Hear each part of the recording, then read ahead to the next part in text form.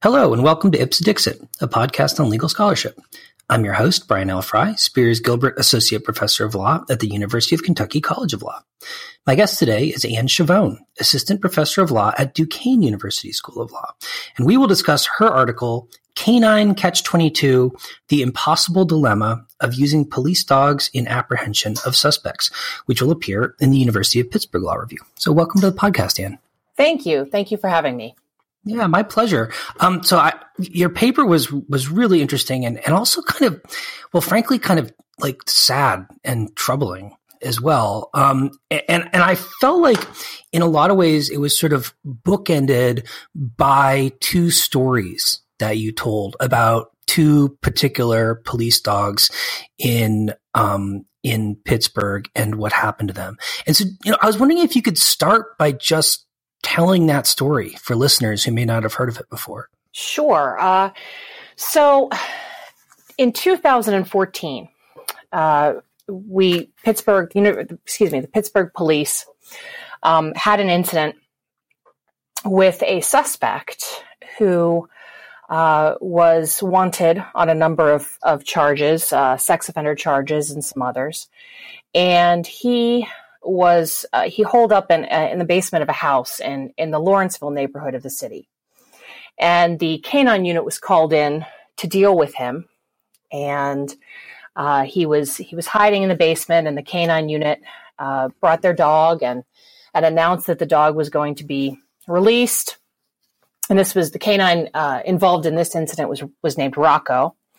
And Rocco entered the property and went into the basement to locate the suspect, John Rush, and he encountered the suspect, and the suspect had a knife and stabbed the dog, also broke the dog's shoulder.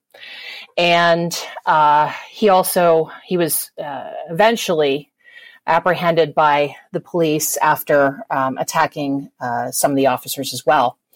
And the dog was rushed to a local emergency veterinarian, and after several surgeries in 2 days, he succumbed to his injuries.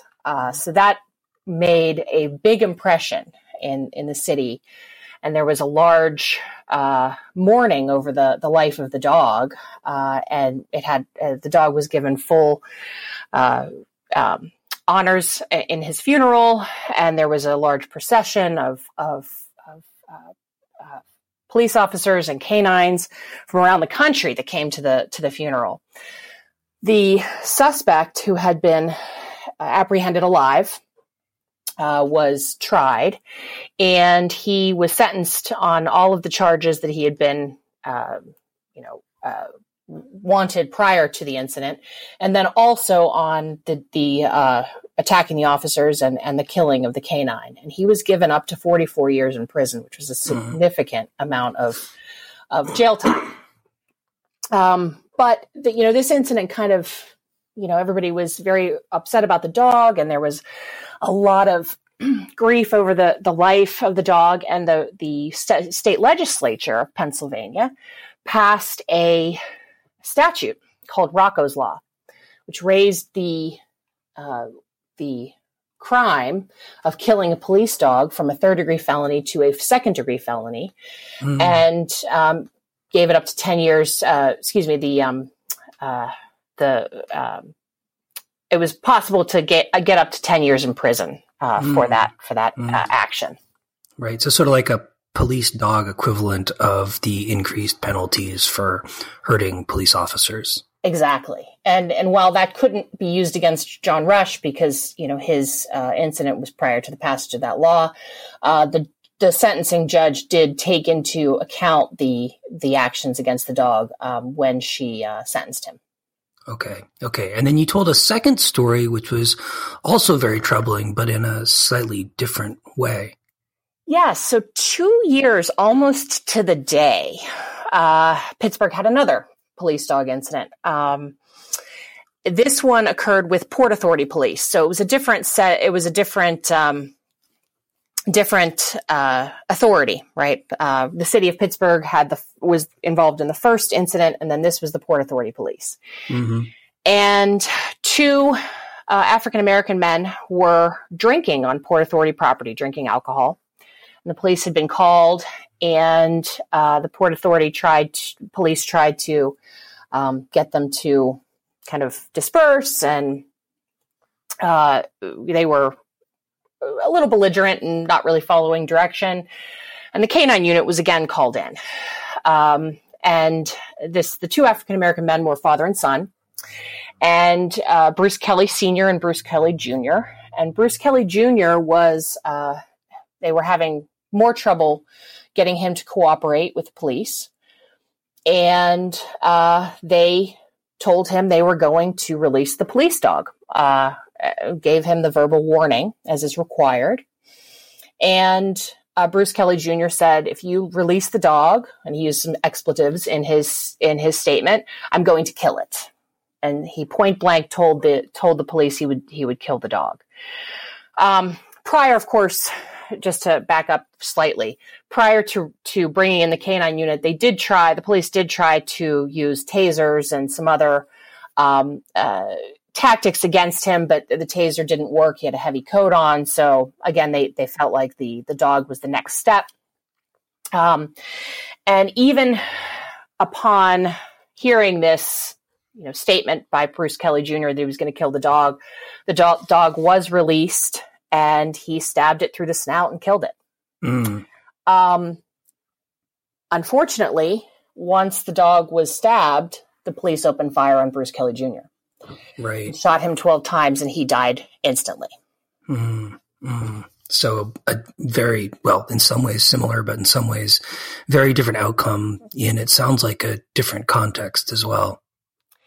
Yes. And, part of the aftermath of the incident was that the dog was given, full law enforcement honors, and the community was much more conflicted here. Certainly everybody mourned the loss of the dog, but the life of the person was lost in some instances. And there were members of the community that were very concerned with the fact that the life of the dog seemed to be taking precedence over the life of the individual that was killed. Yeah. So it seems like we've got these difficult questions about sort of what kind of values are implicated in these circumstances, but also, as you talk about in your paper, questions around when it's appropriate, if ever, and when it isn't appropriate to use dogs for this purpose. Yeah. So, the idea for this paper kind of came about when I talked to my husband. He and I talked after the Rocco incident, which was the first incident. And he said, if I were this guy, I would have defended myself too. And I was a little surprised by that. I kind of had the general reaction of all the other, community members, that how terrible it was that this dog was killed.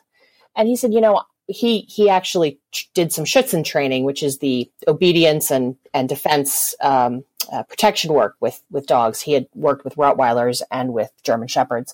And he had put on the suit, right, the bite suit, and taken bites from German Shepherds and from Rottweilers. And he said, if I faced that, I would absolutely try to defend myself.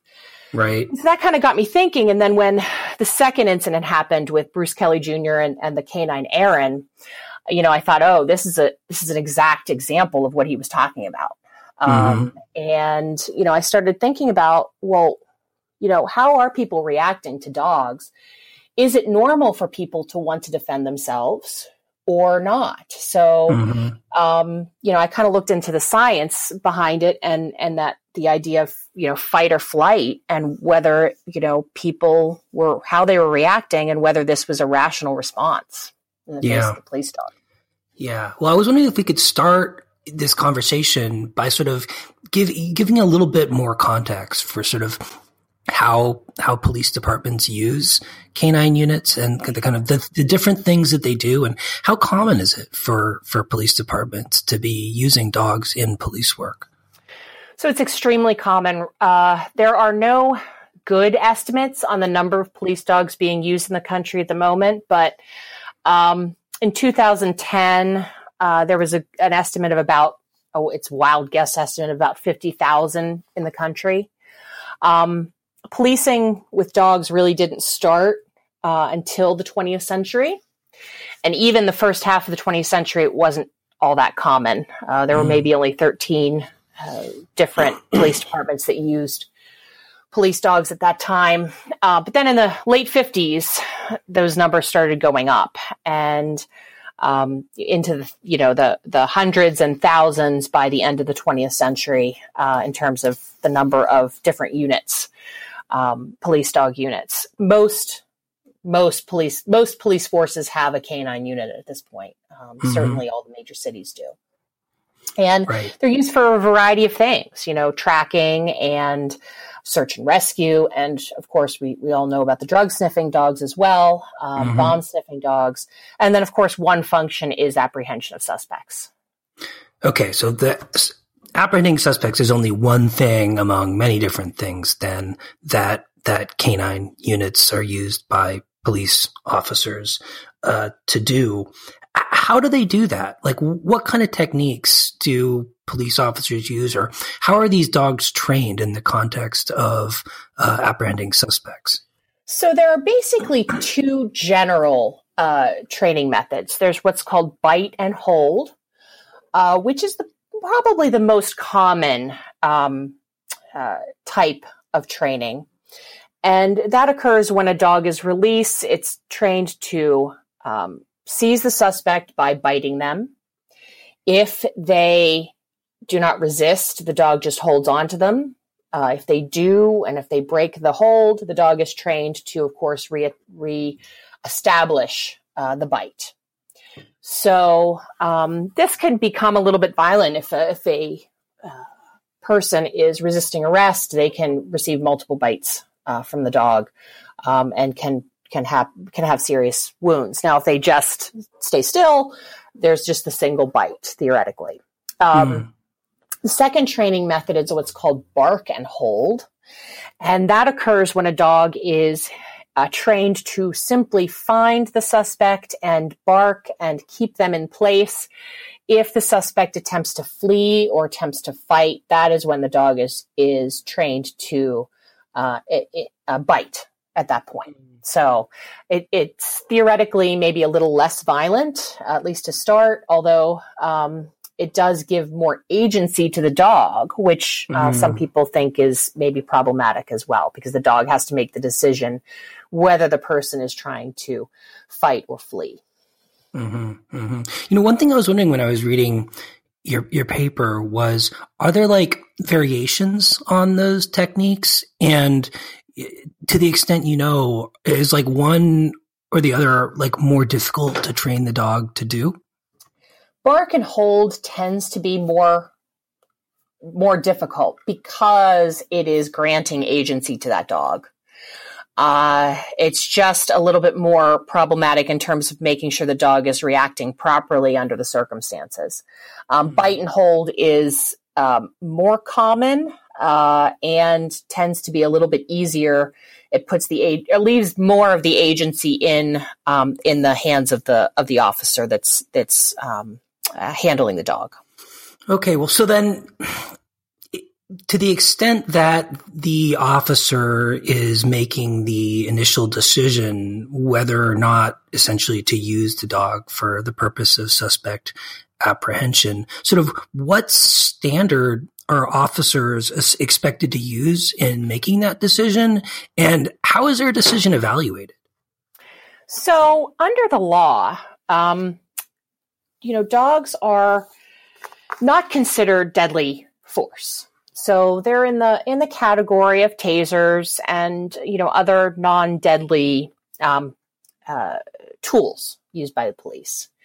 So under the law, generally speaking, courts are looking to a standard that was first articulated in Graham v. Connor, which allows it's often considered a subjective objective standard. So the police have the ability to, depending on the circumstances, the totality of the circumstances, in the officer's purview at the moment, they could determine whether that source of force is appropriate at the time.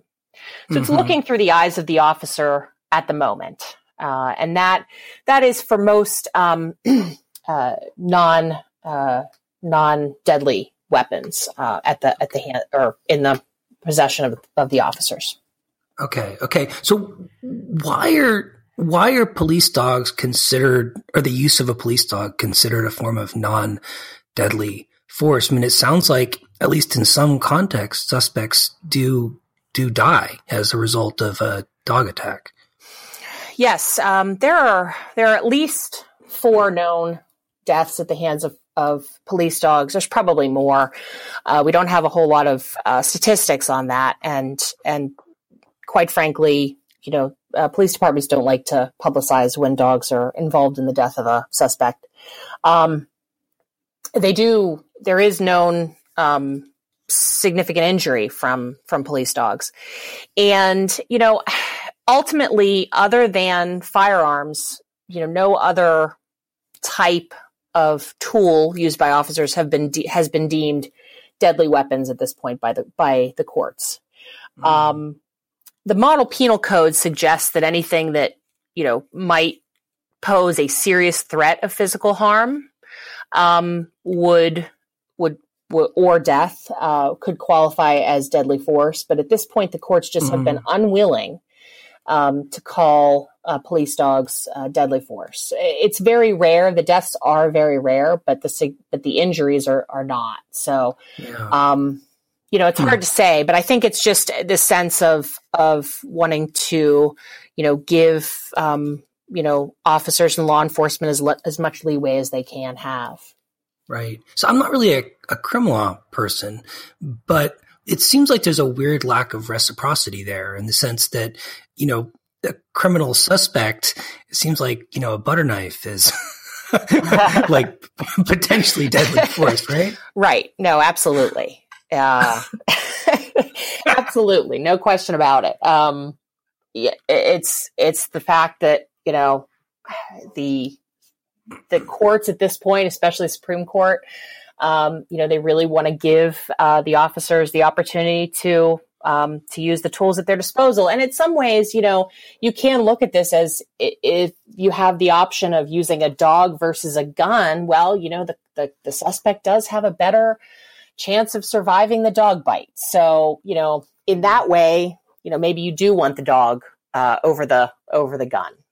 Right. So maybe there's an incentive thing, like we do, like to the extent that there are kinds of force that police officers can choose that might be less deadly than others, we should encourage them to consider using less deadly rather than more deadly force. Right. Absolutely. Yeah. So, I mean, the way you describe the standard for evaluating the police officer's decision sounds like it's largely kind of a holistic standard, like kind of look at all the circumstances.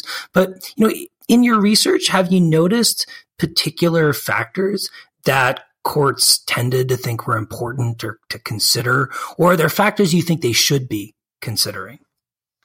So some of the factors that the courts have decided kind of lend themselves to excessive force and in police dog bite cases.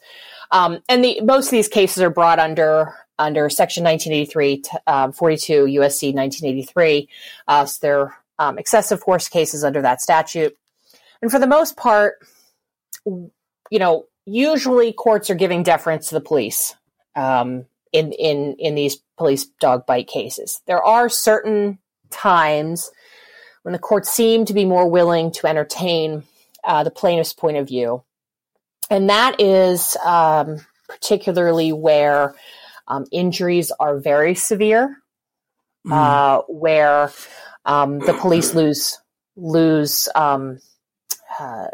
command of the dog, or bites take a longer amount of time than is necessary to actually subdue the suspect, where no warning is given.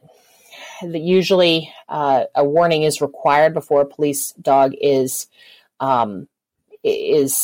released under most tactics, most police tactics, where those warnings are not given. Those cases have sometimes resulted in verdicts for the plaintiff. And, just generally where a crime is particularly minor, shoplifting, for instance. Mm-hmm. Where a dog was used in that circumstance, again, not always, but courts are more willing to entertain the plaintiff's claims. Right. So how do courts tend to react when the suspects do fight back against a dog attack? And sort of, you talk about the likely reaction or the potential reactions of a suspect. How should that affect the way courts evaluate that situation? So the problem, and this is really, in my view, the problem with this subjective-objective approach, is that it's completely in the eyes of the officer at the time. And the officer doesn't really need to take into account the circumstance surrounding that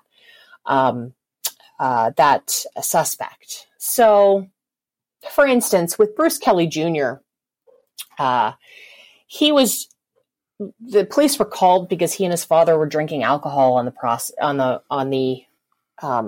property of the Port Authority, and there was really no sense of the fact that releasing the dog on someone who is inebriated might result in a different reaction than someone who's has all their faculties. Same thing with mental health issues. John Rush, it was known to the police and known to have significant mental health issues.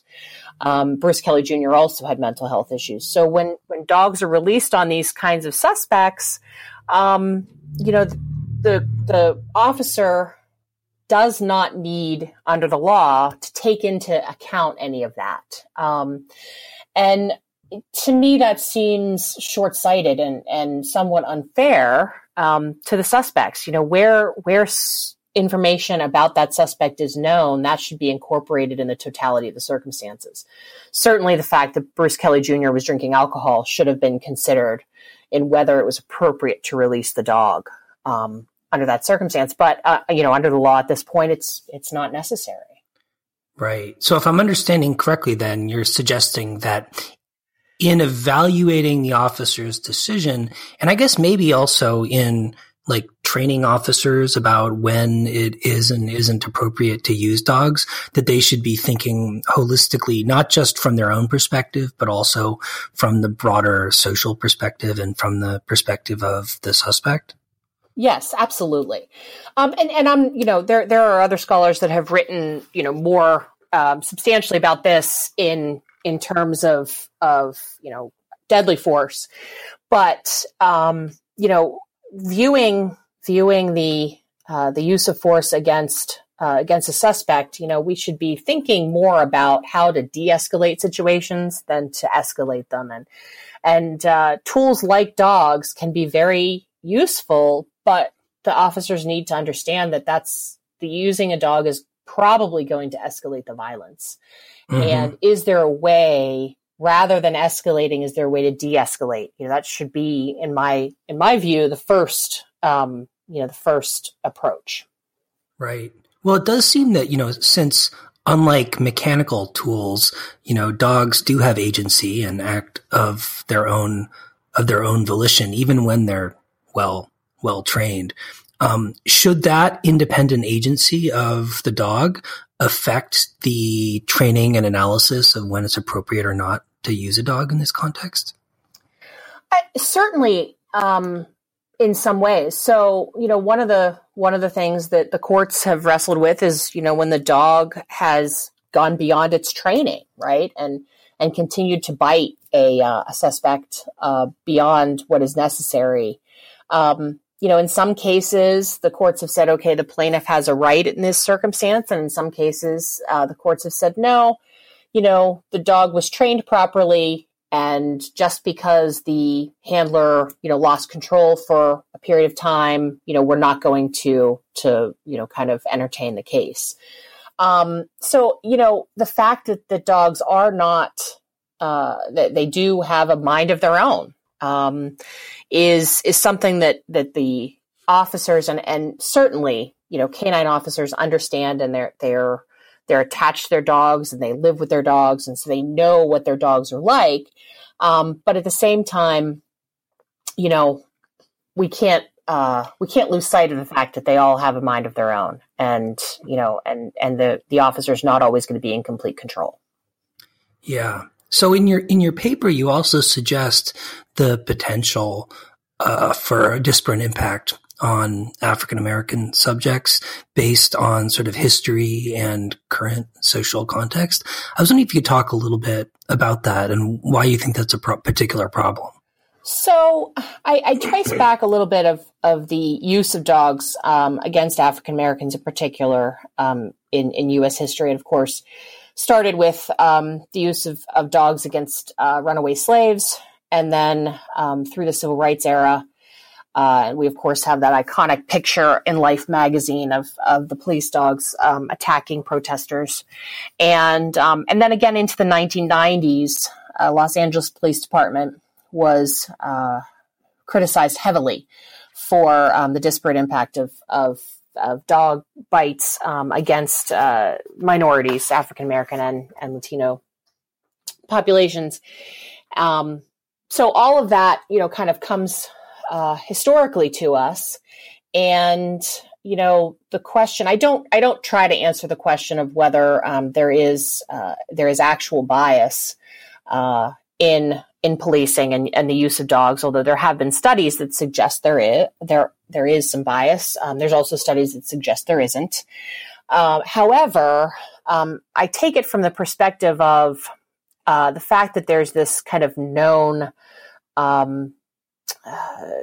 use of dogs against minorities, particularly African Americans, impacts the reaction of African Americans to dogs and to police dogs in particular. There's some scientific research that suggests that this historic use of dogs against African Americans has actually caused greater phobia of dogs in certain in the African American community, and that can impact the reaction of a suspect who is of African American descent who faces a police dog in being faced with the use of a police dog against them.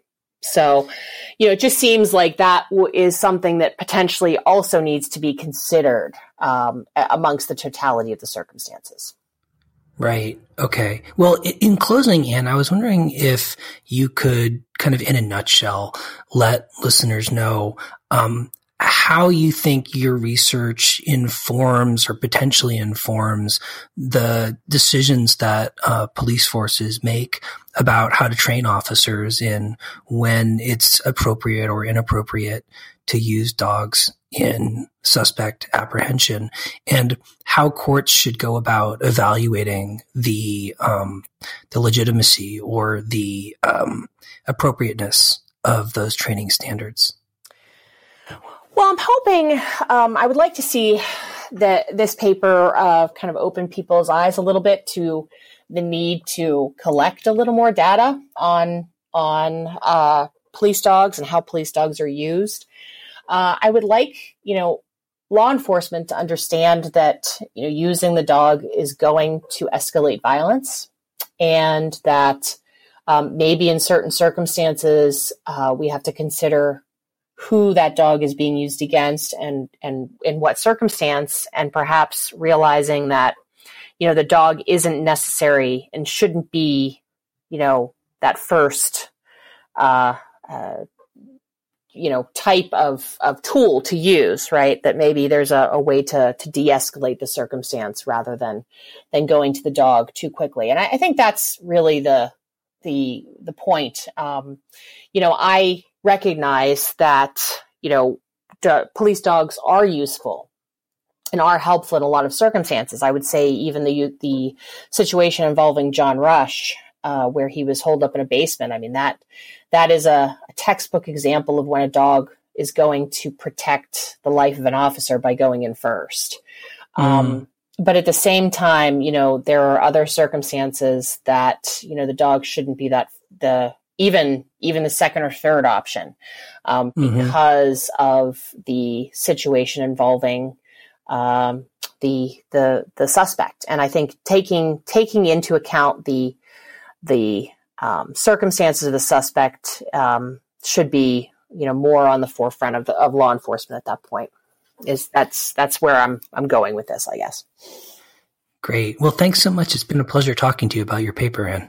Thank you so much for having me. I appreciate it.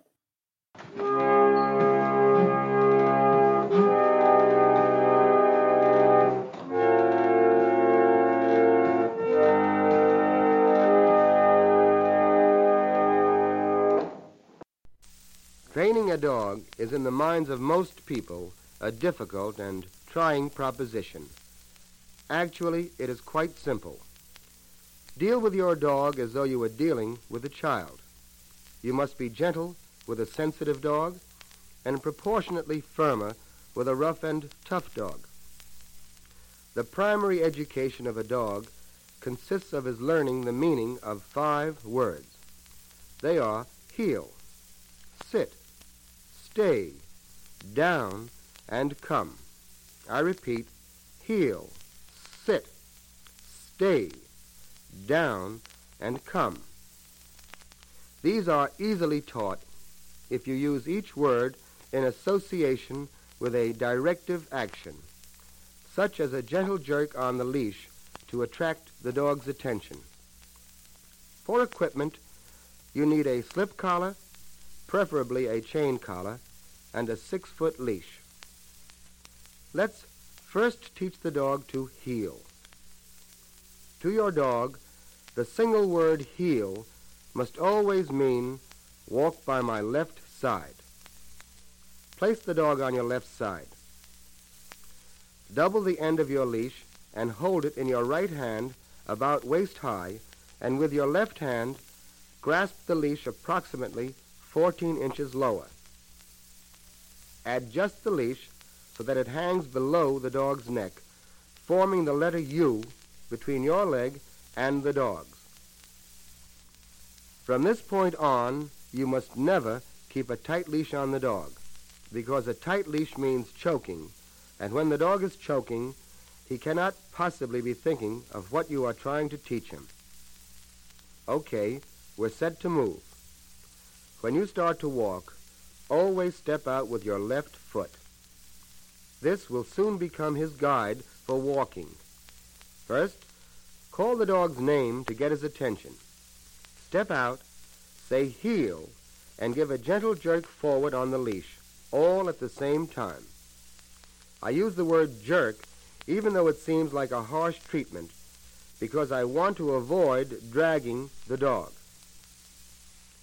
The second the dog moves with you, put the slack back in the leash, walk back and forth, stop occasionally, and repeat the same action. While walking, you will continue to give the heel commands and gentle jerks whenever the dog is not in position. The proper heel is accomplished when the dog's right leg is in line with your left leg, but not in direct contact with it. In a short time, the jerks will not be necessary. The word heel alone will suffice. Practice this exercise only for 2 or 3 days, devoting 10 to 15 minutes each day in a drill. When your dog has a general idea of the meaning of the word heel, you can teach him to sit. With the dog at the heel position, grasp the leash with your right hand about 6 inches from the collar. Place your left hand on the dog's hindquarters, then pull up with your right hand, press down with your left hand, and say, sit. Practice the heel and sit for a week for 10 to 15 minutes each day. He then is ready to be taught the stay command.